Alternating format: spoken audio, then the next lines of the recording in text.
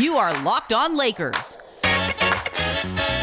your daily Los Angeles Lakers podcast. Part of the Locked On Podcast Network, your team every day.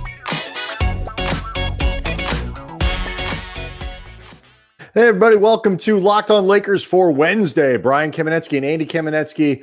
Oh my God. 115 to 85, the final score in game 5, Andy. That was about as ugly as a game can be. It did not even feel that close. I mean, it really didn't. They lost by 30 points, and it felt a lot like a wider margin. And if you really want to get some perspective on just how bad the Laker offense was, this happened in a night where Damian Lillard, in a double overtime loss, the Blazers fell to Denver. Damian Lillard scored 55 points and also added 10 assists, which means at minimum, because I don't have all the stats in front of me where each assist went to, blah, blah, blah. He accounted for 75 points minimum for the Blazers. The Lakers scored 85. So, I mean, they did beat Damian Lillard, which is good, but presumably you want to be not a little by further as comfortable ahead. a margin that exactly. would be respectable. So, you know, obviously a must-win game 6 coming up on Thursday at Staples Center. We'll talk about that. What changes the Lakers might be able to make going into that game, all of that stuff upcoming in the episode. Do want to let you know that today's episode is brought to you by Michelob Ultra at only 2.6 carbs and 95 calories. It's only worth it if you enjoy it. Stay tuned for the Ultra Player of the Week coming up later in the episode. A lot of great Lakers to choose from. Yes. It's a good week to be Kostas, who wasn't with the team and had nothing to do with the debacle on Tuesday night. I admit, I don't know if it was if it's sort of leaning on last year's experience and seeing the Lakers win a title, the history of LeBron James in big moments like this, or just the fact that it was set up to be such a cool story for the Lakers to come out with Anthony Davis on the sidelines in street clothes in the hostile environment and go win this game. I was really prepared for them to do that or to get really close. I really wasn't prepared. Probably should have been, but I really wasn't prepared for them to get their asses kicked in the way that they did. I don't know why. If it makes you feel any better, I actually had a feeling they were going to pull this thing out too, or at the very least that they would give it that fight that you talked about, Brian. If for nothing else, then forget the fact that we've seen this team struggle offensively, even in games that they've won, and that's been a thing for the entire season. The lack of continuity, the injury issues, knowing that this team is not even close to where they want to be just from a pure health perspective. The one thing that you've really been able to count on with these guys is just having a mentality of confidence and being resolute in what they're going to be able to do, and just this self-belief. And you really have not, in this 2 years that it's been LeBron, AD, Frank Vogel, and everybody underneath them, you have not seen them looking shook in terms of confidence really at all this whole season. No. This was a rare night where they looked vulnerable like that. I feel like...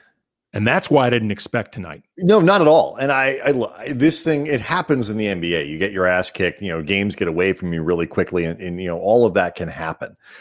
But I think that you just hit on it there, where it's not the Lakers didn't care. It's not the Lakers didn't understand the importance of game 5 and didn't want to win and all that. It's when Phoenix made their big run in the first quarter, the Lakers, they had a little bit of a response. They got it back within single digits. They hit a couple shots. They seemed to get a little bit of confidence back and whatever. They go down at the end of the first quarter by 8. And so it's still there. Game's not over yet. Halfway through the second quarter, they had 2 points in that frame. And that's, I think, Andy, where you're right, where you saw just the life get sucked out of them, not because they didn't care or not because they weren't trying. It's because I think they felt like we don't know what to do. Like there's all the stuff that we would normally go to here, offensively, defensively. It's not working, and we don't know what to do. They had no answer to the stuff that the Suns were throwing at them. To put this in perspective, some stats that they threw up on TNT leading into the third quarter to illustrate just how bad the second quarter was. 10 points in that quarter, too shy of a franchise playoff low. 2 field goals made, 6 turnovers, 0 for 5 on 3-point field goals. They went 9 minutes without a made basket. During that time, Phoenix went on a 24-2 run. And the game was over. And the game was over at that point. There was no coming back from it. And look, I know the 32 is bad. You don't want to give up 30. There was consecutive 30-point quarters, which for this team is almost unheard of. It does not happen.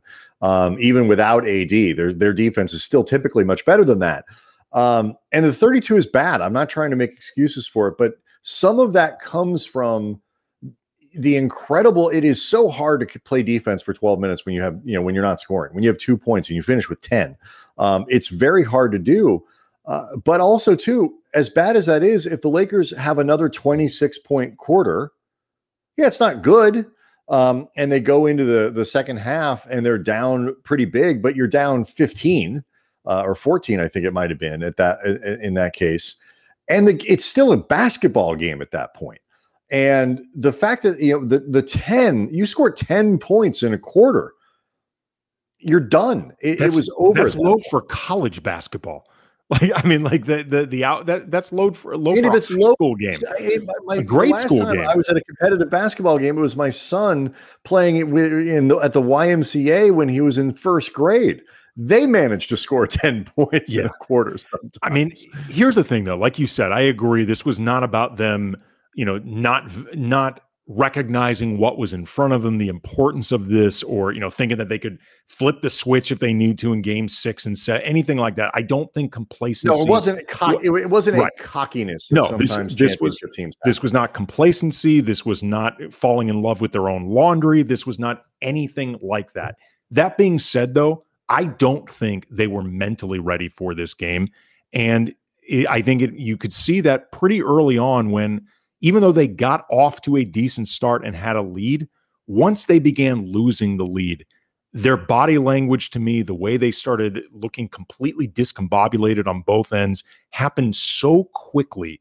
To me, it just reflected a team that didn't start out in the right headspace, managed to go a few minutes without it completely biting them in the ass, and then their asses just kept getting bitten over and over, like there was a bunch of rabid dogs chasing them around, just biting them in the ass.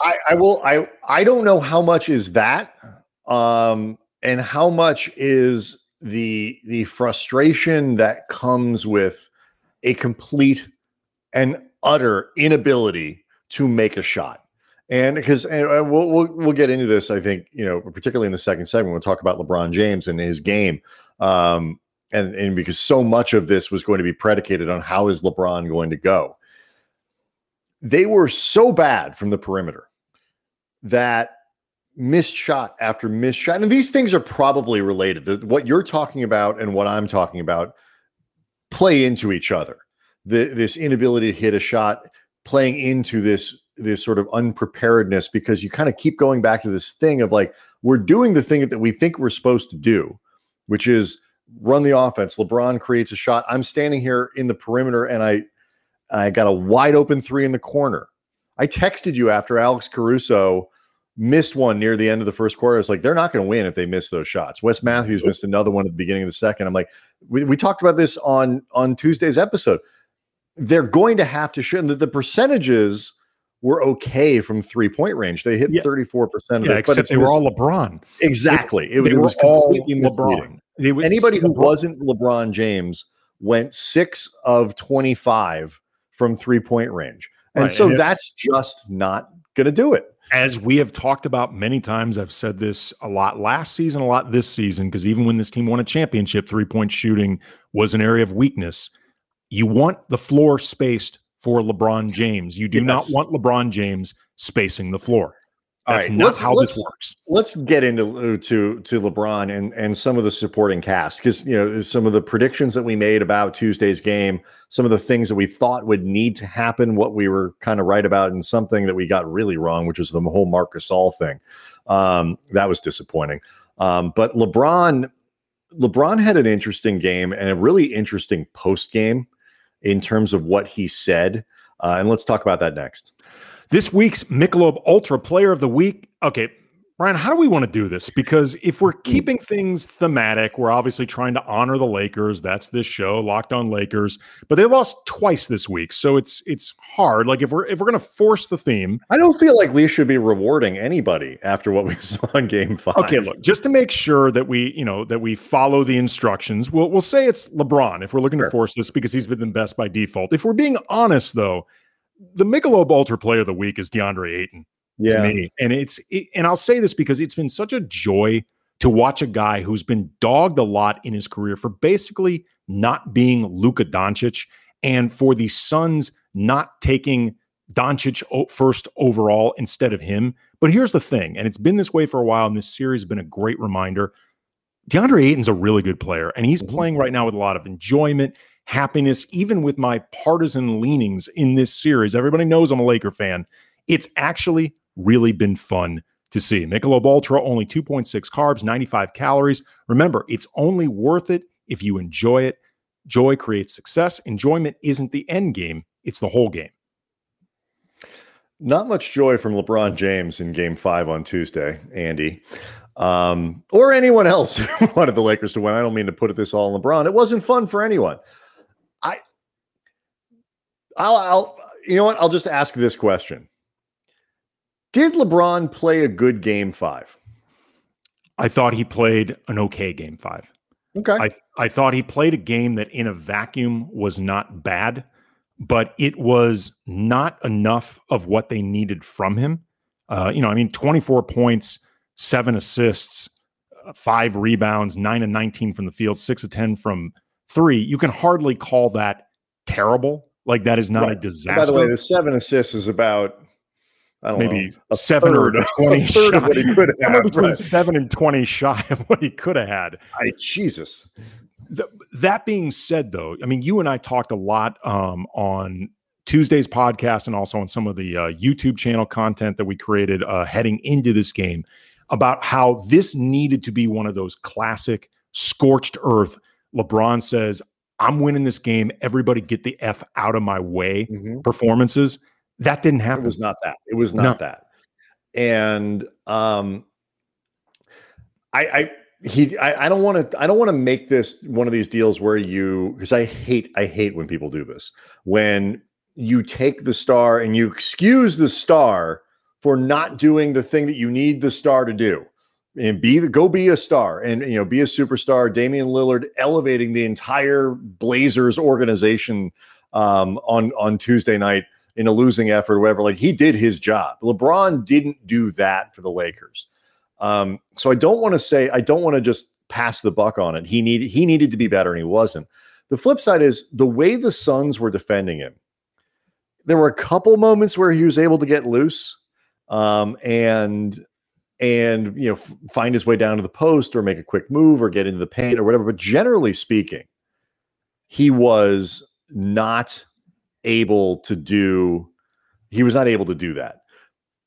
What they did was they packed everything in so tight that as soon as LeBron touched the ball, they just collapsed on it, and it was as if you and I were on the perimeter, Andy. Like, the lack of respect for any shooter on the Lakers was intense, and it didn't matter. A couple early shots, they didn't care. They kept it packed in. And LeBron did what I think he should have done, which was hit wide open professional basketball players to take open shots, and they missed all of them. And so they kind of just got the worst of all of it. Well, you started seeing too, guys were getting hesitant, and we've seen this in this series before from behind the arc. You started seeing guys passing up shots. There was a sequence where Kyle Kuzma, who I think it's worth pointing out, was the one guy not named LeBron that I feel very confident showed up to play.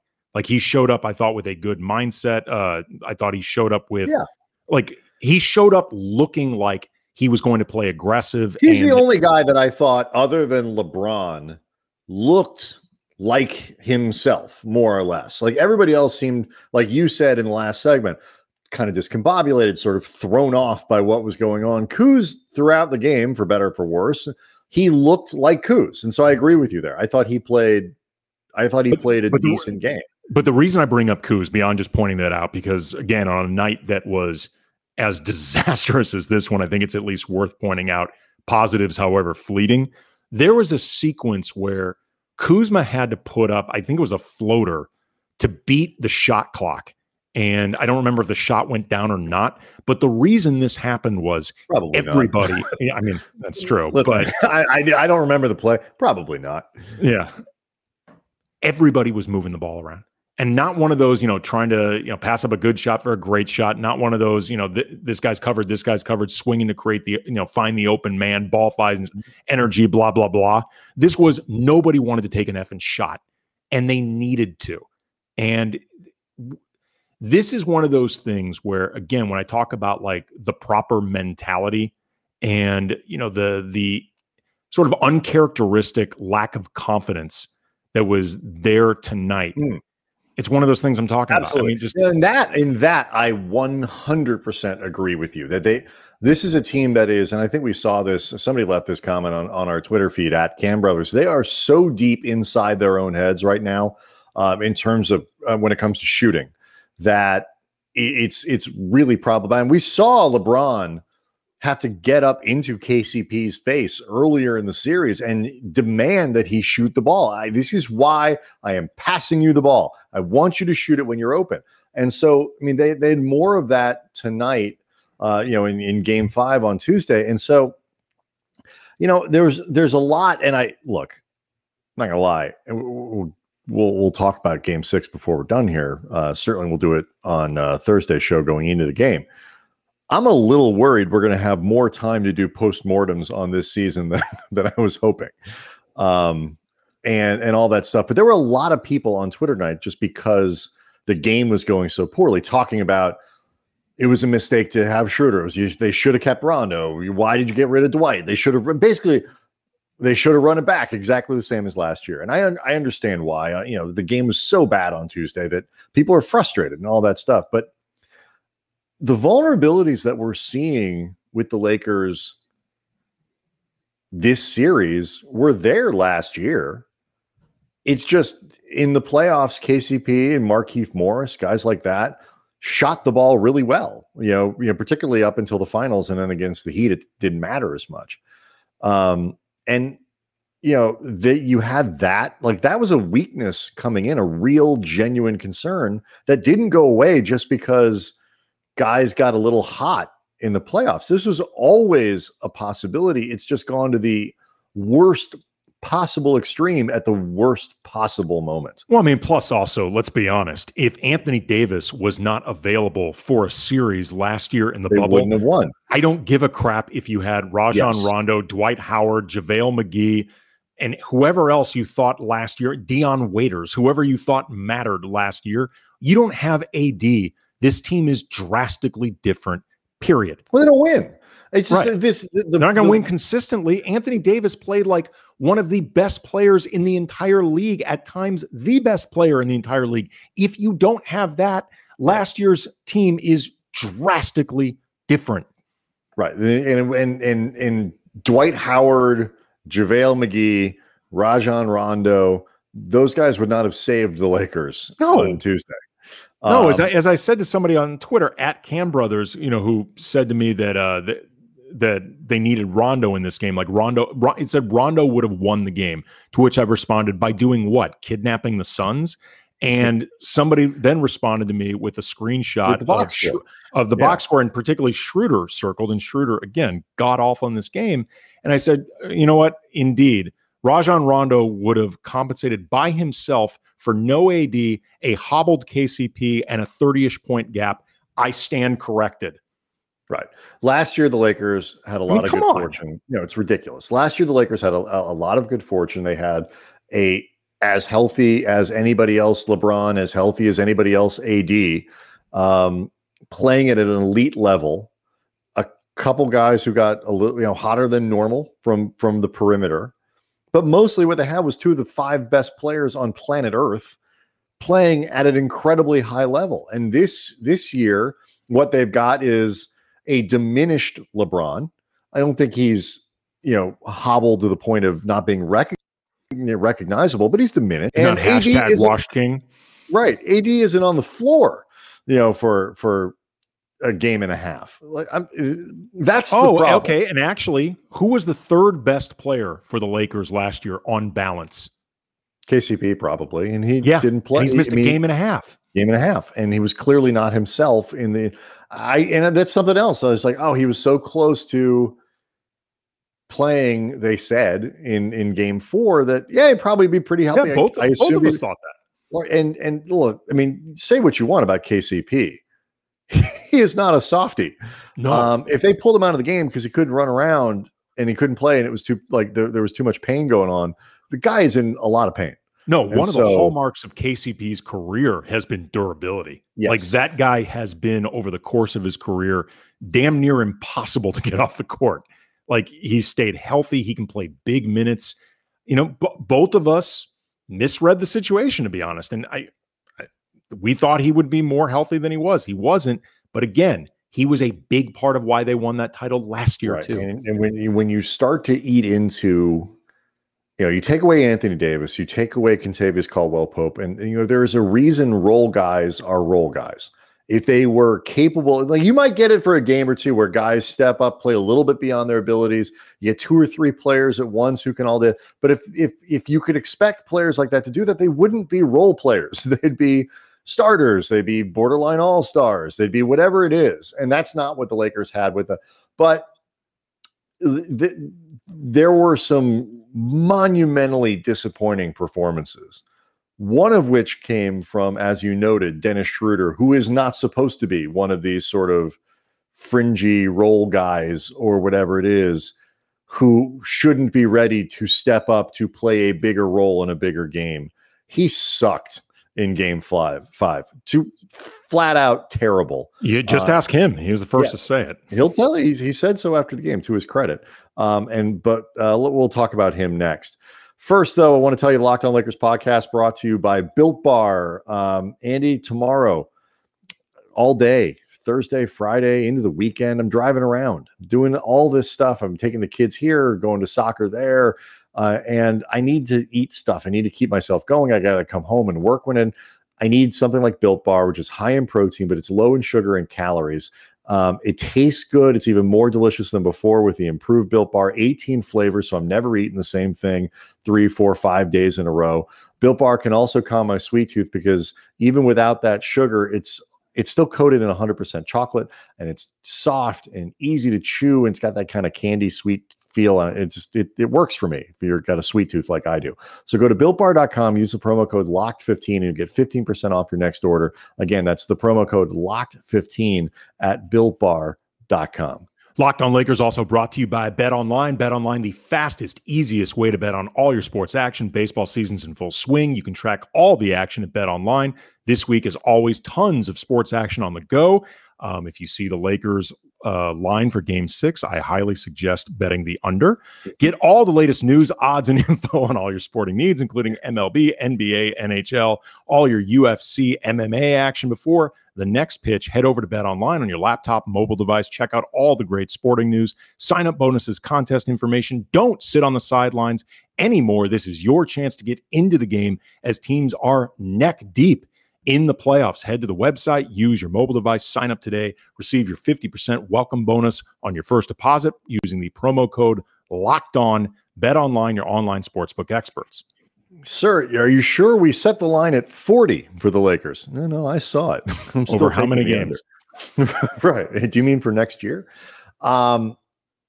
We mentioned in the first segment that LeBron had some interesting comments after the game. And he was asked about his own performance, how'd you play, and all this stuff. And he slipped a little bit and caught himself before it, but basically was like, look, I'm got to do what the defense gives me. They were really packing the paint. My job is to find open shooters, and I did. And he caught himself before he basically said these MFers need to hit a bleeping shot and steered it back to, making guys feel comfortable and blah, blah, blah. If you want a good candidate, though, of somebody who was set up to hit open shots and didn't, Dennis Schroeder missed all 4 of his 3-point attempts in game 5, missed all 9 of his shot attempts. He had 1 assist. The Lakers as a team had 14. LeBron had 7 of them. So, again, ball movement offense was terrible. Of all the guys that you look at and you say, man, that was disappointing, he's got to be at the top of the list, right? I mean, more than Wes Matthews or, Marc Gasol, even Andre Drummond. I would say yes, because like we talked about in the video segments for the YouTube channel that went up before game 5, when we each picked somebody that needed to step up that wasn't named LeBron, you named Kuzma, and both of us thought, Kuzma wasn't brilliant. Was he brilliant? No, but given what happened on Wednesday, on Tuesday, if more guys played like Kuzma, this game would have been at least closer. At worst, the second best player they had. But Schroeder was an absolute no-show. He was 0 of 9 from the field, 0 of 4 from behind the arc, did not get to the line, meaning he finished with 0 points, 1 assist, 4 rebounds, just 0.0. Here's the thing. I mean, if this team is going to manage to get this series back on track, close it out in 7, and make a run to the finals, and reminder as always, today on the road to the finals, our NBA playoffs coverage brought to you by Michelob Ultra. It's only worth it if you enjoy it, and at 2.6 carbs, 95 calories. We can all enjoy the games a little more this season. I really hope we are going to be enjoying them more this season. I'm not worried about making a run to the finals at this point, Andy. How about a run to Saturday? A run to Saturday's potential game 7. Let's start with that. We talked about LeBron earlier, and when he talked about we're missing shots, you could feel him saying the quiet part out loud in a way, not just like in a way of, these dudes need to start hitting shots, but also like what the F, man? Like, how is a team missing this many shots, whether from behind the arc, often wide open, because even a bad 3-point shooting team should be doing better than there's a natural regression to even the Lakers mean. But there were also that should be happening that lets them shoot 34%, and they're not doing that either. But there were also, though, a lot of shots missed at the rim. And we know this because as bad as the Lakers were from behind the arc, 34%, they shot 34% from the field. Yes. So they weren't. I mean, look, there was that you talked about, like LeBron had that bunny layup that rimmed all the way around and out, and the Lakers kept possession because ball went off Phoenix. You saw LeBron slap himself in the head, like, dude, that thing was spinning around like in the circus, like the fat guy on the motorcycle who rides around in one of those rings and it spins all around. It was like that. I mean, it was crazy. Some of these shots that just refused to go down. You could see just the frustration washing over all these guys. Yeah. And again, it gets to the whole feeling of what's going on. It's that helpless. It's because I don't care what sport you play. And I did not play basketball growing up. I mean, I did. I quit in 8th grade. I mean, so functionally I didn't. But, we both played for the next show, Brian. Exactly. Basketball. The world of basketball has been worse off for it ever since. This is where, by the way, you will really know as a Locked On Lakers listener that the offseason is leaving us with very little material to talk about. Is if we take that, walk down memory lane through Brian's basketball career. Film of the St. Gabriel Christmas tournament back when I was in 8th grade. When that becomes part of the YouTube channel. I lit that thing up. We both played sports, and it doesn't matter what your sport is. It doesn't matter what level you're at. When you cannot score, it is so hard to keep playing well. It's nothing is more demoralizing, I think, in sports than the inability to score. If you want another local example, look at the Rams in the 2020 season. That defense was brilliant. for most of the season, and the inability to consistently put up points eventually caught up to them in the playoffs in the rare game where they were able to score. It has an Roll them effect. down. So if the Lakers were just, playing a decent offensive game and just weren't great defensively, the body language and the attitude that they would have on the floor would have been very different. I 1000% believe that, even more than 100. But the fact that they were stuck on 2 points halfway through the second quarter, and Phoenix gets a vote here. It's people forget that it's not all just about what the Lakers are doing in the you have to, the Suns get a vote, and they were playing well, and they're a good team.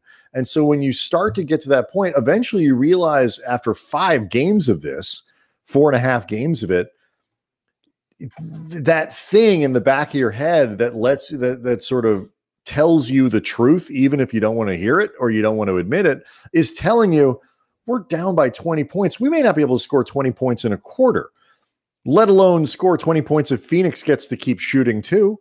There's no way we're coming back from this. And I think that, to me, is where you could see that the spirit was kind of broken because they didn't believe they could score enough to get back in the game. Now, here's the thing, though. If Anthony Davis can play in Game 6 and the groin allows him the lateral movement that he needs, all of that stuff, the Lakers can absolutely win Game 6, win Game 7. We've seen them win 2 games in a row. There is no reason assuming AD is available, even more than KCP, although it would be helpful if he were around too, but especially if Anthony Davis is able to play and is at a level of health even comparable to the way we saw him in Game 2 and in Game 3, where he absolutely dominated it, the Lakers can close out Game 6. They can close out Game 7. They can close out this series. But look, how many times have you seen it in baseball? A team, the team gets shut out 3 games in a row. They score 5 runs in 2 weeks, and then they go out and score 14 runs in one game. You score 7 runs in the first inning and 6 the next, and if the Lakers can come out, and we'll spend Thursday's episode talking about Game 6 and what we think could change and what could happen, all that. But we'll finish on this. If they come out in the first quarter and go 5 of 7 from 3-point range and get a couple easy baskets with a good crowd behind them off of transition, force a couple turnovers and whatever it might be, get a block shot from someone that turns into a basket at the other end, they could look like a really competent offensive team all of a sudden. And if the Lakers are winning, they're a hard team to come back on because they are really good defensively when they're engaged and they believe in themselves. It didn't happen on Tuesday, but it could absolutely happen on Thursday. There's no reason to believe that it couldn't. Yeah, it's going to be.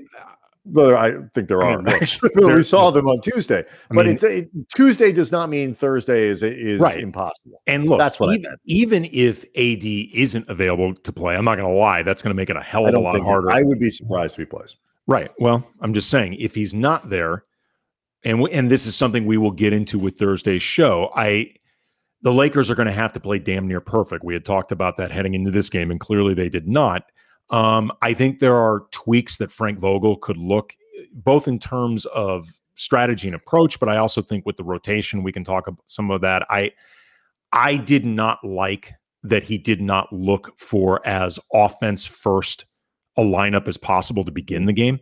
I'm not saying it would have made a difference because obviously there was a lot that was disastrous here, but you and I both thought, that we both thought Kuzma was going to start, and we were pretty shocked that he didn't. Especially because Keith has not played particularly well in this series, didn't play particularly well in this game outside of hitting a game-opening 3. Frank Vogel covets defense. We've joked before that his favorite score to a basketball game would be 2-0. He'll allow his team 1 basket, and then they don't score, neither does the other team. But I think Frank Vogel secretly enjoys it more when his team can't put up points and they just have to smother a team with defense. But he does need to, I'm sure he does, but I think maybe work against his instincts a little bit more in recognizing the importance of offense. We'll talk about it. I think he's going to need to go against some. Yeah, his I get philosophy. sort of why they did what they did in the order that they did. Everything was such a disaster in Game 5 that it's Again, it's I'm kind of not hard to I'm not pinpoint it. pinning the No, I loss understand. on the I know. starting I understand lineup, that. I'm just but we'll I don't think it was a good starting lineup for what I personally think was the approach needed. All right, so we'll get into that for Thursday's show ahead of Game 6. Obviously, Game 5 was a complete and utter disaster for the Lakers, so something's going to have to get change if the Lakers are going to make it to Saturday and not start their offseason dangerously early for two people who have to do a daily Lakers podcast. And make sure you subscribe to the podcast on iTunes, wherever you get your podcasts, and check out the YouTube channel. Locked on Lakers on YouTube for all kinds of web exclusive content there. We'll see everybody Thursday.